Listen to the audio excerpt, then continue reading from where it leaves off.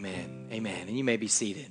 You may be seated. You know, last week we passed what some consider to be the crux or the climax of the letter of James.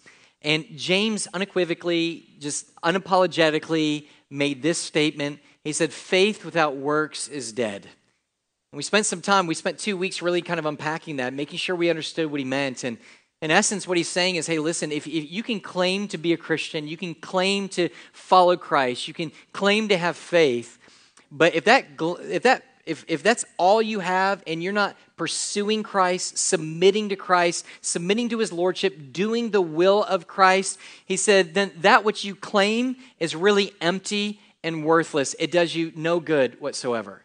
So what James did in chapter 1 and 2 is he laid out for us what it really looks like to have true faith. He says it's not so much what you claim to be, it's what you show to be through your actions. And he says a true believer in Jesus Christ, somebody that has true faith, he says it's going to be somebody who considers it joy, even in the midst of some of the greatest difficulties, because they understand what those difficulties and trials and hardships are ultimately going to do inside of their life. He said a person who has true faith is not going to be guilty of the sin of partiality, of judging people, a book by its cover, by looking their outward appearance. They're not going to do that. He said a true believer in Jesus Christ, somebody who has true faith as well, is not going to be merely a hearer of the word, but they're going to be a doer as well. That's just some of the things that he covered in the first 2 chapters. But now he's going to transition. He's going to move away from what faith looks like to what faith sounds like. So from doing to really talking. What does faith sound like? This is interesting because he's alluded to this already twice. In 1:19, he said that we need to be slow to speak. In chapter 1 and verse 26, he said that we must come to the point that we are able to bridle our tongue. So he's talked a little bit about this whole issue of talking and what comes out of our mouth, but now he's going to lay it all out.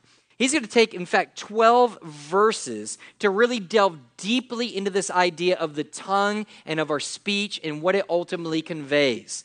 This means that James really teaches more on the topic of the tongue than just about any other New Testament writer. And he's also teaching us something else. He's saying that you know if you're born again by not only what you do, but you could tell whether you have true born again faith by what it is that comes out of your mouth. That's a huge deal. Now, the Bible says all kinds of things about the mouth, and I got to tell you, it doesn't say a lot of good things about the mouth.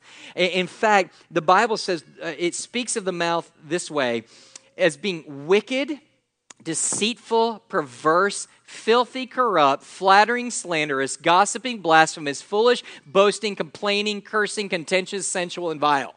All right, so not a whole lot of good things there coming out of the mouth. And it's interesting because you and I haven't committed every single sin there is to commit. And part of that reason is we just don't have the opportunity to do it. But every person in here has fallen in the way that we've talked and the things in which we've said. So he's going to spend a great deal in those 12 verses really showing us the depth of sinfulness and wickedness that the mouth is capable of. But before we get there, in verse 2, he says something else. He throws out a warning in verse 1. He throws out to this warning concerning the teachers and what specifically is coming out of their mouth.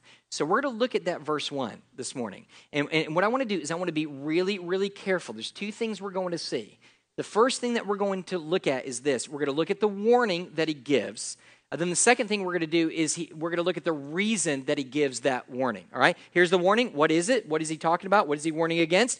And here is the reason for him giving that warning. Got it? 2 parts. First of all, let's take a look at the warning. Verse 1. He says, not many of you should become teachers, my brothers. And when you look at that, it seems pretty straightforward. Doesn't seem real complicated. He's basically, in essence, he's talking to believers. See that my brothers there? Every time he uses the phrase my brothers, we know that he's approaching and he's talking to Christians, addressing Christians. So he's letting the church know. He goes, look, not all of you should rush too hurriedly or too quickly or too hastily into a position of teaching and becoming a teacher. Now, that's plain, but what's not plain is what he means by teachers. He could mean it either in a narrow sense or a broad sense. In a narrow sense, it could be that he's suggesting that we not all become pastor teachers, elders within a church. For example, Paul says that it's one of the official positions in a church. 1 Corinthians 12:28, he says, and God has appointed in the church first apostles, second prophets, and third teachers. So he could be saying simply to their church, he could say, hey, listen, not everybody in the congregation should become a pastor, elder, teacher, and fulfill that particular capacity within a church. Or he could mean it in more of a broad sense. And what I mean by broad sense is he's saying, hey, no, it's not just the pastors that he's warning. He's warning anybody that has any type of official capacity of teaching in the church at all. Small group leader, Sunday school leader, somebody that's teaching one-on-one discipleship, somebody who's teaching whatever class that's being taught within the church itself, that's who the warning's going out to. So who is it? I think all of the above.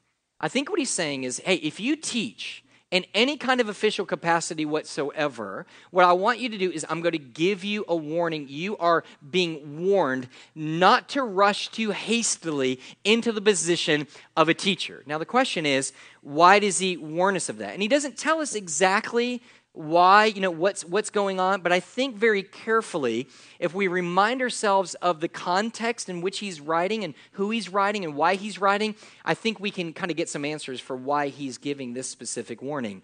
And remember, when James is writing, he's writing to whom? He's writing to Jews.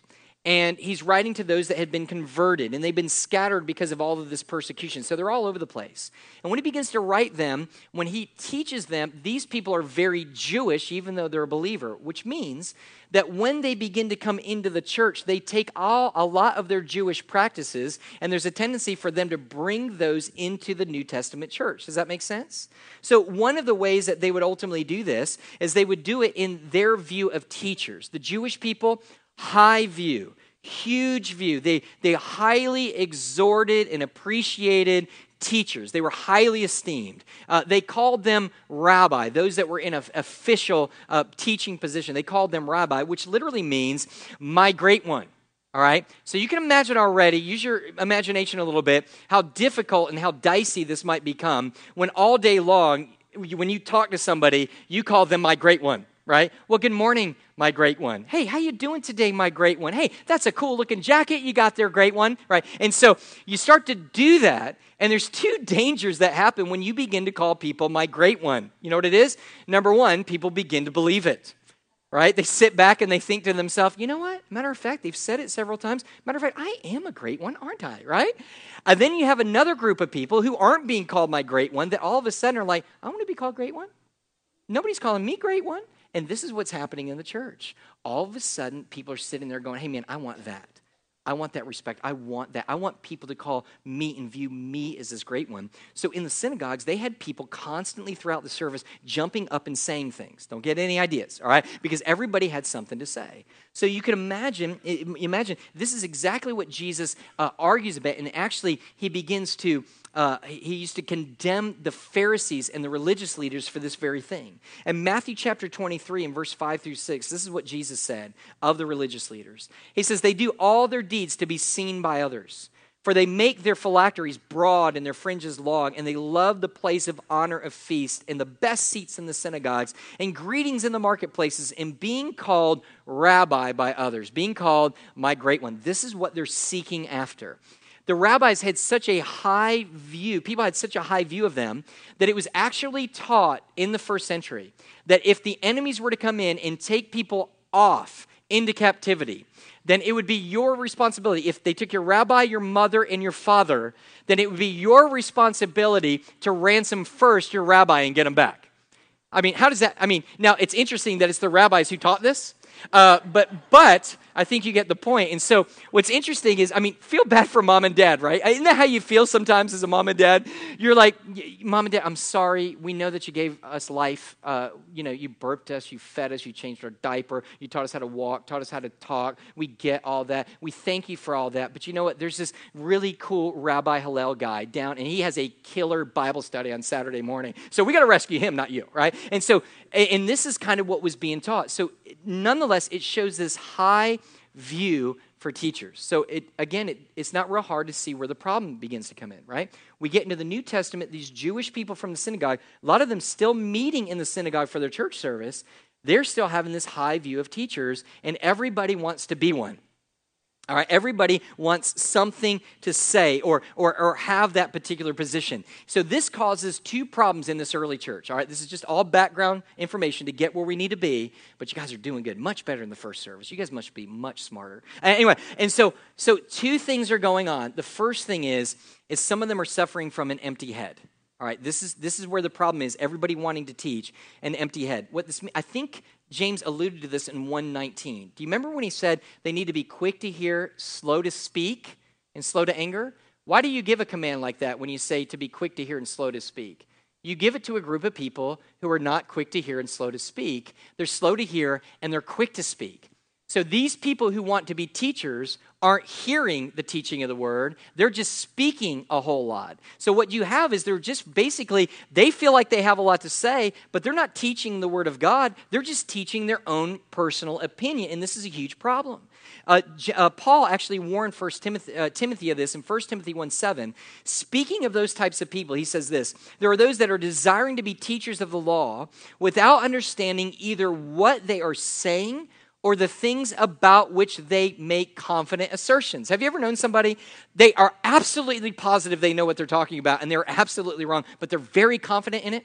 Right? I know this is right. Well, you could be all confident all you want, but you're still wrong. Wrong's wrong, confident or not, right? And so these guys are getting up, and they're doing this, and they're very confident. I love what one commentator, Andrew McNabb, said. He commented, there seems to have been an eagerness on the part of many to speak in public, and a failure to recognize that the fundamental qualification for teaching is learning. In other words, you can't teach something that you don't first know. And let me just say this, just kind of off the cuff here. A young man I knew one time said, I feel like God is calling me to preach. I said, no, he's not calling you to preach. Now, I know you're like, who are you? Well, I was his pastor. Okay, that's who I was, all right? And so he goes, how could you say he's calling to preach? I said, brother, I don't know if God's calling you to preach, and here's why. I said, you hate to study. Is that true? Yeah, I hate to study, but I like to speak. Dangerous combo, all right? And I told him, I said, what is it that you feel like you're being called to preach? Not your opinion, the word of God. You have to study the word of God diligently in order to be able to preach it. So if somebody has a desire to speak, but no desire, implanted desire of God to study the word of God, I don't like them in teaching positions, right? Because what mostly is going to happen is there's a wrong motivation for them ultimately leading and teaching.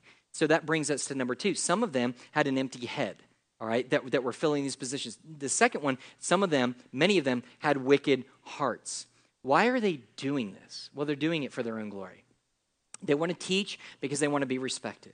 They want to be admired. They want to show off everything that they know. They want to have respect in other people's eyes. So the wrong motivation is for their ultimate glory. Now, I got to make sure we understand this.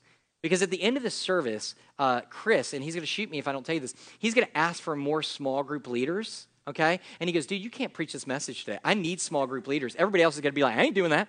I've been warned. There ain't no way I'm doing that. Listen, this is not for you not to be a teacher. What he's warning us for is that we teach for the right reason.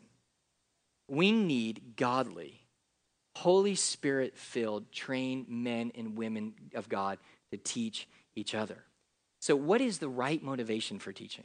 Well, it's pretty easy, isn't it, to know that? If you know your Bibles, 1 Corinthians 10:31 says this, whether you eat or drink or whatever you do, which I imagine includes teaching, you do all for the what?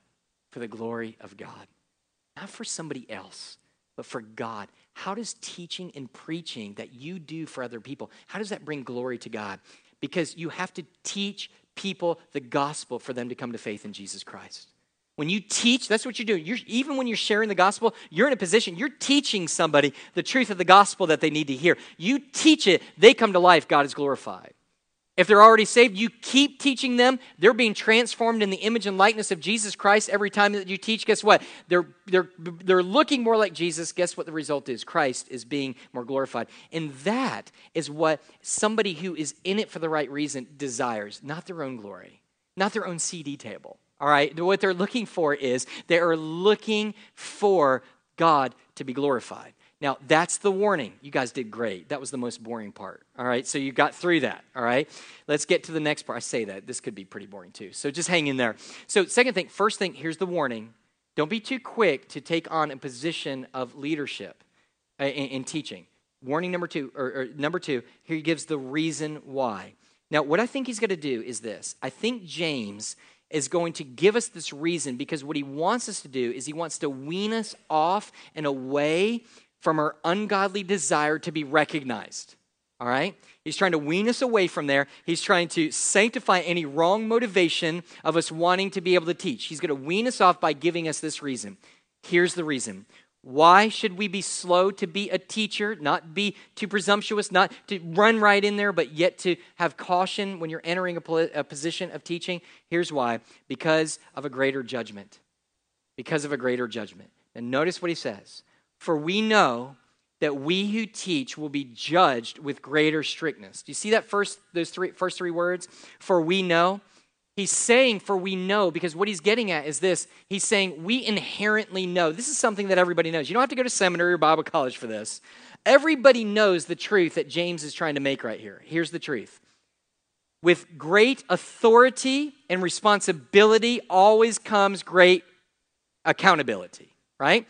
If you got a lot of power, there should be a lot of accountability that goes with that power. You with me? And so he says, this is the way that it's going to work. And he says that all of us, already in the book, in chapter 2, verse 12, he already has told us that all of us are going to be accountable. Did you know that? Every person who has ever lived in this world is going to be accountable to who? To their Creator. We went over this in chapter 2 and verse 12. I said it a little bit. Let me take the time to unpack this just a little bit. In chapter 2 and verse 12, he said, so speak and so act as those who are to be judged under the law of liberty. Did you hear that? He says, so at the end time, there's going to be a judgment. Y'all look up here. I need you to hear this portion. All right, here it is. Here's how it's going to go down at the end times. Don't know it all, but generally this is what's going to happen. When all this is said and done, this world is passing away, there's going to be a series of judgments in the end. And what God is going to do is God is going to separate all humankind. He's going to separate those on the right and those on his left. He's going to separate believers from unbelievers. Then he's going to turn to those who are unbelievers, all right? And he's going to tell them, he's going to basically say, he's going to judge their works. He's going to judge their sin. He's going to look, their sin is going to be exposed for all the world to be able to see. Then God is going to judge them, a righteous judgment, a good judgment. And what he's going to do is his wrath from that point on will pour out on them for the rest of eternity because of their sin. That's harsh. That right there is what we normally don't hear from the pulpit, but we keep squeezing in there because it's an important thing for you to be able to know. Here's the good news. Bad news. Here's the good news. Christians, believers in Jesus Christ, truly born again, will not be at that white throne judgment. But they will be at another judgment, the bema seat or the judgment seat of Christ. The reason that our sins are not going to be judged and the wrath of God is not going to pour out for us is because according to Romans 8, there is therefore no condemnation for those who are in Christ Jesus. Why doesn't the wrath of God pour out on us then? Because the wrath of God already poured out for our sins 2,000 years ago on the cross of Jesus Christ. This is amazing news, right? And so all of my sins, all of the wrath of God poured out on Jesus 2,000 years ago until the point that it was completely satisfied. It wasn't as though God's like, okay, that will get me through until the next time I have to ream them out. No, what he's saying is all of God's wrath is poured out on Jesus on that day so that there's no more condemnation for us. However, it doesn't mean that we're not accountable. You and I will be accountable. We are accountable for what? For our works, what we did or did not do in this life as believers of Jesus Christ. Now, let me make, it's really kind of confusing to me. Is it okay sometimes I'm confused? I mean, you know that anyway, right? Okay, so I don't know exactly how this played out. Paul talks about it a lot in 1 Corinthians, and I've tried to go back and study this in depth. I don't think it's going to be one of those things where we all line up and go, Mike, next. And the big screens are behind you, and all of a sudden it's like, hey, you did this, and oh, I didn't know he did that. Oh, yeah, I told you he wasn't who he said he was. I don't think it's that's going on. I think what we're doing is God is looking all that he has entrusted you and I with. His spirit that he's given you. His salvation. His saving of you, His calling for you before the foundations of the earth, Him giving you a new heart, Him giving you a new desire to follow Him. He's getting the time that He gave you, the money that He's given you, the abilities and gifts that He's given you. He's looking at all of that, and what He's asking is, I went away on a long trip. I left you as stewards over my world to promote my purposes. What did you do with what I gave you? And here's what I think is going to happen. I think it's going to be a day of rejoicing and a great sorrow for believers. Listen to me, for believers.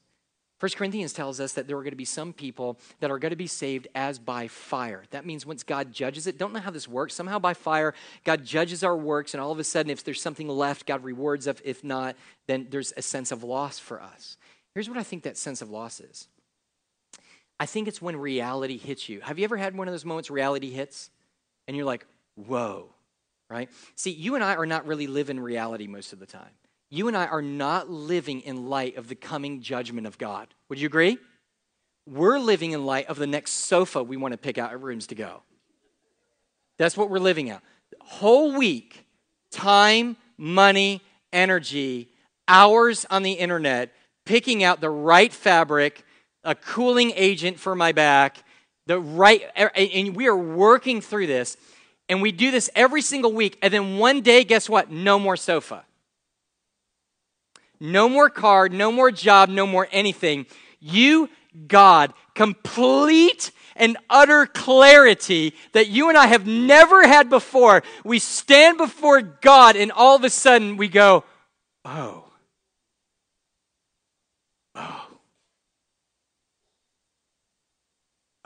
God's that great. This is that judgment that we talked about. And what's going to happen is some people, it's going to be great sorrow. Saved as by fire. Okay, great, we get to go to heaven. But God, I didn't do anything with what you had. It's kind of like this. I'm not going to say it about here. I'm going to talk about another church. I'm being honest.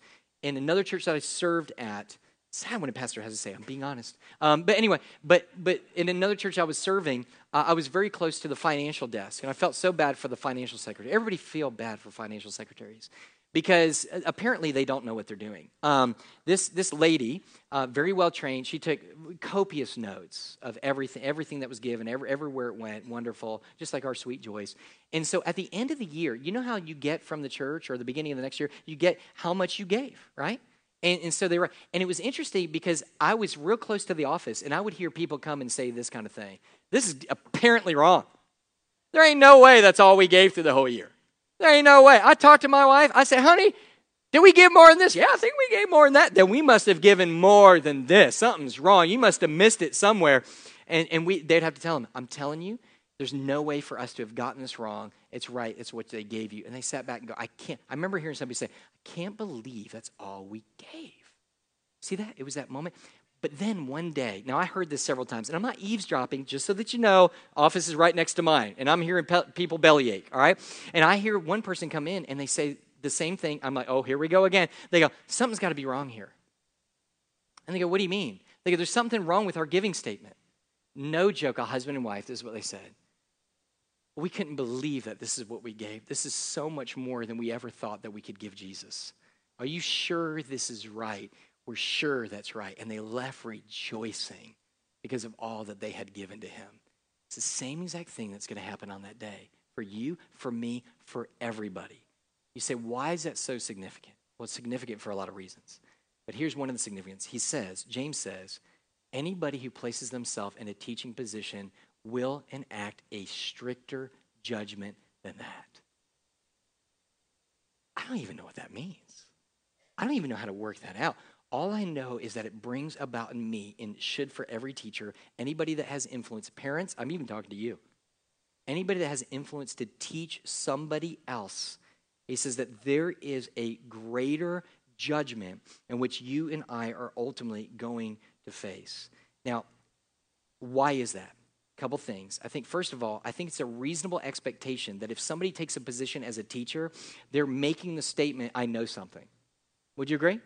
Because if you're going to be a teacher, you're going to be teaching something. And if you're going to be a teacher of God's word in whatever capacity, you're saying what? I know the word, right?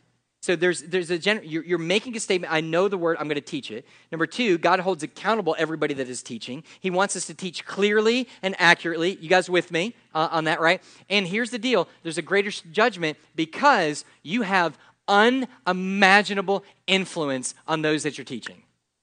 Unimaginable, mind-blowing influence on those that you choose to teach the Word of God. Now, I know some of you are sitting back and some of you are rolling your eyes going, dude, I think you're blowing this thing way out of proportion. Okay, then let me challenge you with this. You tell me what you know or believe theologically and biblically, or what you don't know biblically and theologically that somebody didn't teach you. I guarantee everything you know has been taught to you by someone. I had somebody say to me, he goes, man, I don't agree with that statement. I'm self-taught. I never went to school. I read a bunch of books. I go, who do you think wrote those books? Those books, you were learning through those books. Do you got that? How many times have I heard people, probably in the last 10 years, say something like this? Well, my old preacher didn't preach that way. What are they saying? I learned something from them. I believe what they believe because they taught me. Are you with me? So we can't underestimate this. I can't overemphasize this. The only thing I could be guilty of is underemphasizing this. And so let me come out to the other side. Here's some application. We're going to sum up all of this with these 3 points of application. Here it is. First of all, in light of that type of influence, knowing that there's got to be a judgment, here's a couple points. First of all, make sure that you know who you're listening to. Make sure you know whenever you listen to somebody, you're submitting yourself to their authority to be influenced by that person. You get that? That's what you're doing. Nowadays, it doesn't seem like anybody really cares who it is that they're listening to and submitting themselves to. Over the last 10 years, I've seen this huge movement only by churches within the Christian community that seem to be de-emphasizing training and seminary and Bible college more than ever before. It's kind of like this. I've heard folks, man, and they're prideful. Man, our pastor never was trained in any way, shape, or form with the Bible. Isn't that awesome? I guess. I guess. I don't know if you would have the same appreciation for your brain surgeon, right? Right? Dude, this is awesome. I went in here. He doesn't know anything. He never went to school. He was never trained. He's just going to get in there and cut on there, man. It's awesome. But yet, when somebody's going to be messing with your soul and your eternity, no big deal. Now, before you get up to me, and I understand, well, what about this guy? What about this guy? What about this guy? I get it. There are wonderful men and women of God who God is, they are self-taught. They've taught themselves. They trained themselves. They didn't go to any kind of official capacity. I get it. I'm not even talking about that. I'm just talking about trained in the Word of God, however ultimately that is. So people aren't picking people who they think are secure in what it is that they're teaching or have something to be able to say. You said, then what are they picking them on? Their looks? They're picking preachers sometimes. I know, obviously not this church, but they're picking people to be pastors because they have a great personality in the pulpit. Oh man, his personality is awesome. Look at him up there; he's so funny. All right, and the other person's sitting there going, "Oh man, he's a great communicator." But the question is, what is he communicating? Well, listen, the reason way we pick our churches now is if he looks good in a deep V and tight skinny pants, that's the pastor for me, all right? Let him get up there and to be able to preach. That's weird. Anyway, but anyway, do you with me? So the whole idea here is that we need to be careful with who it is that's ultimately teaching us and getting before us. Now, here's the second thing I want you to think about. The second thing I want you to do is to pray for those who teach you. Let me ask you this. I know you pray for yourself. I know that. I do too. But how many, without raising your hands, because if I see your hands, it's going to be so depressing, I'm going to throw myself, I'm going to end it all right here on the stage, right? How many of you literally take time to pray for me or one of the other elders who are preaching during the week because of the preaching of God's word? How many of you literally pray? Now, I know some of you critique very, very well. But you might have to do less critiquing if you do a little bit more praying. To come into the house of God, not only the house of God, but even in your small group teacher. Look, some of you are sitting there going, man, I really don't like my small group teacher, the way that they teach. Pray for him, man. Pray this way. Pray that God will use that person, use me, use Jimmy, use whoever it is, use Dan, use all the elders, that when they teach, that God will speak. and that we will speak, that the people will overcome an overwhelming sense of the Holy Spirit, and they'll be changed. And that God will use them to change you. See, here's the key. We all learn from somebody else, and it's okay because it's how God has set it up. Sovereignly, he has chosen for you and I to learn from each other. It's just the way that it ultimately works. Pray for them. Here's the third thing. Encourage those who teach you. When's the last time that you encouraged your small group leader? Or somebody who teaches you in another way, or maybe a one-on-one discipleship person that you just came to them and just said, man, I want to thank you so much. And I want to let you know that you're doing an outstanding job with leading through this material or teaching this class. Now, here's the hard thing. How do you encourage a teacher without blowing their head up, right? I know that's what you're thinking. All of you have said it. And I know by the way you respond to me. Here's how a lot of you respond to me. Hey, man, not to blow your head up, not to give you a big, fat, giant head so you can't fit through the door, all right? But, that wasn't bad. That was pretty good, all right? That was a pretty good sermon today, all right? I just got to let you know, by that point, there ain't no recovering. From the big, fat head comment, all right, all that, there's no recovering in that. Let me just tell you this. Here's how you can encourage somebody who's teaching you and pouring into your life. Here it is. Just go to them and just say this. And we all need it. But this will do it for the person with the right motivation. Just go up to them and go, just want to let you know, God spoke to me and is using what you taught in my life to change me. They don't have to hear anything about them. They don't have to hear any praise. If they hear any praise, it's because they're in it the wrong thing. All a teacher with the right motivation for the glory of God wants to hear is that God is being glorified through it. That's it. I got to tell you, I gave you 3 points of application, but did you notice that they're all about listening? Really, the text, though, is really about the one speaking, not the one listening. So here's the one. Let's get back to the listening, or to the speaking. Just remember that for all of us who teach, whatever capacity that it might be in, that you and I, Matthew 12:36, I tell you on the day of judgment, that people will give account for every careless word that they speak. I don't know about you, but that drives some fear into my heart. That's heavy.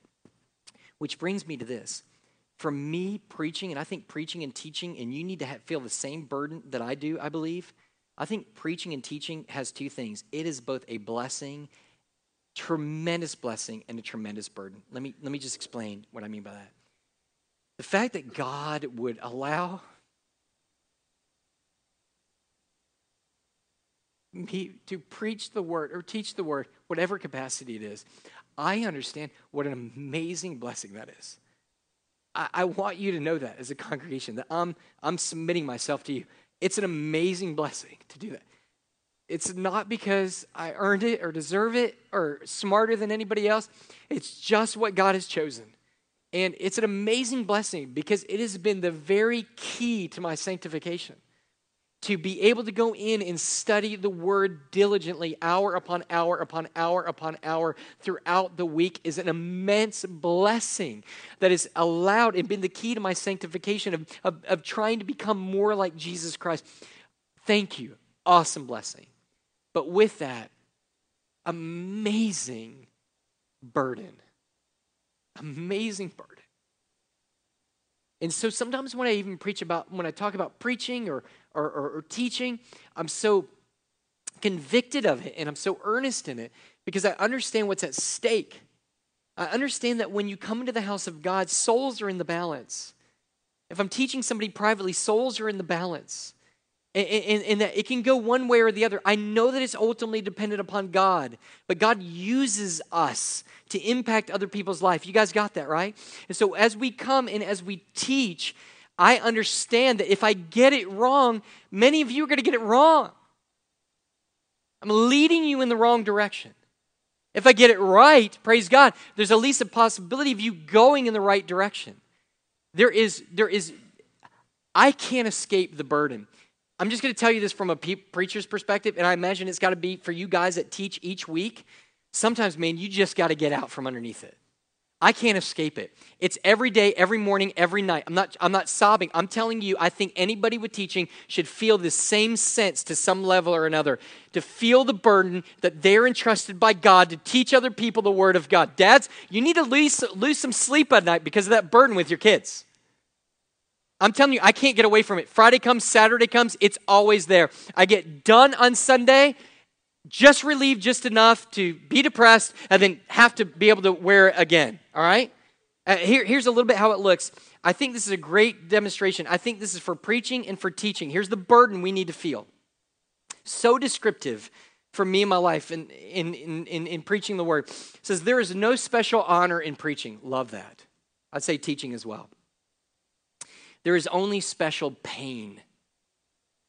The pulpit calls those anointed to it as the sea calls its sailors. And like the sea, it batters and it bruises and it does not rest. It does not rest. To preach, to really preach, and I would say to teach, to really teach the word of God, is to die naked a little at a time and to know each time you do it, you must get up and do it again. It's a great picture of the burden every single one of us need to have when it comes to preaching and teaching the word of God. Did you know that it's so hard and it's such a burden because it's such a dangerous time? Have you thought about our services? You know, there's no more dangerous time than when we get together and we're taught the word of God. No more dangerous for me or for you.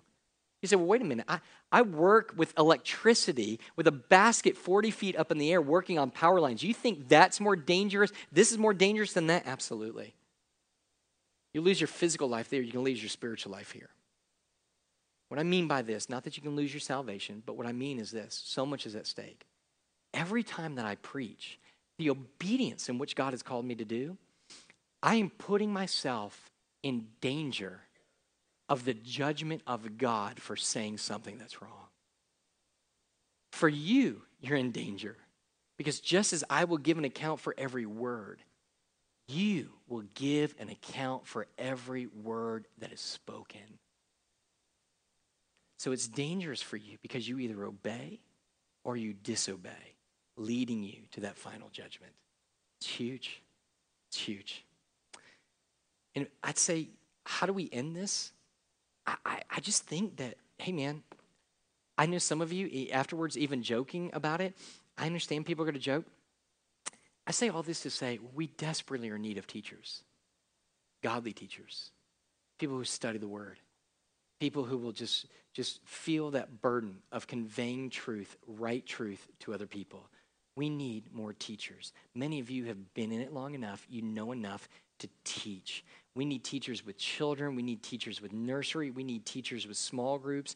We need parents who are teaching their kids. We've got to teach. We're calling you up in light of that warning and the reason for that warning to sit there and say, I'll teach. I'll do what God calls me to, but always in light of the coming judgment. Does that make sense? Always in light of the coming judgment.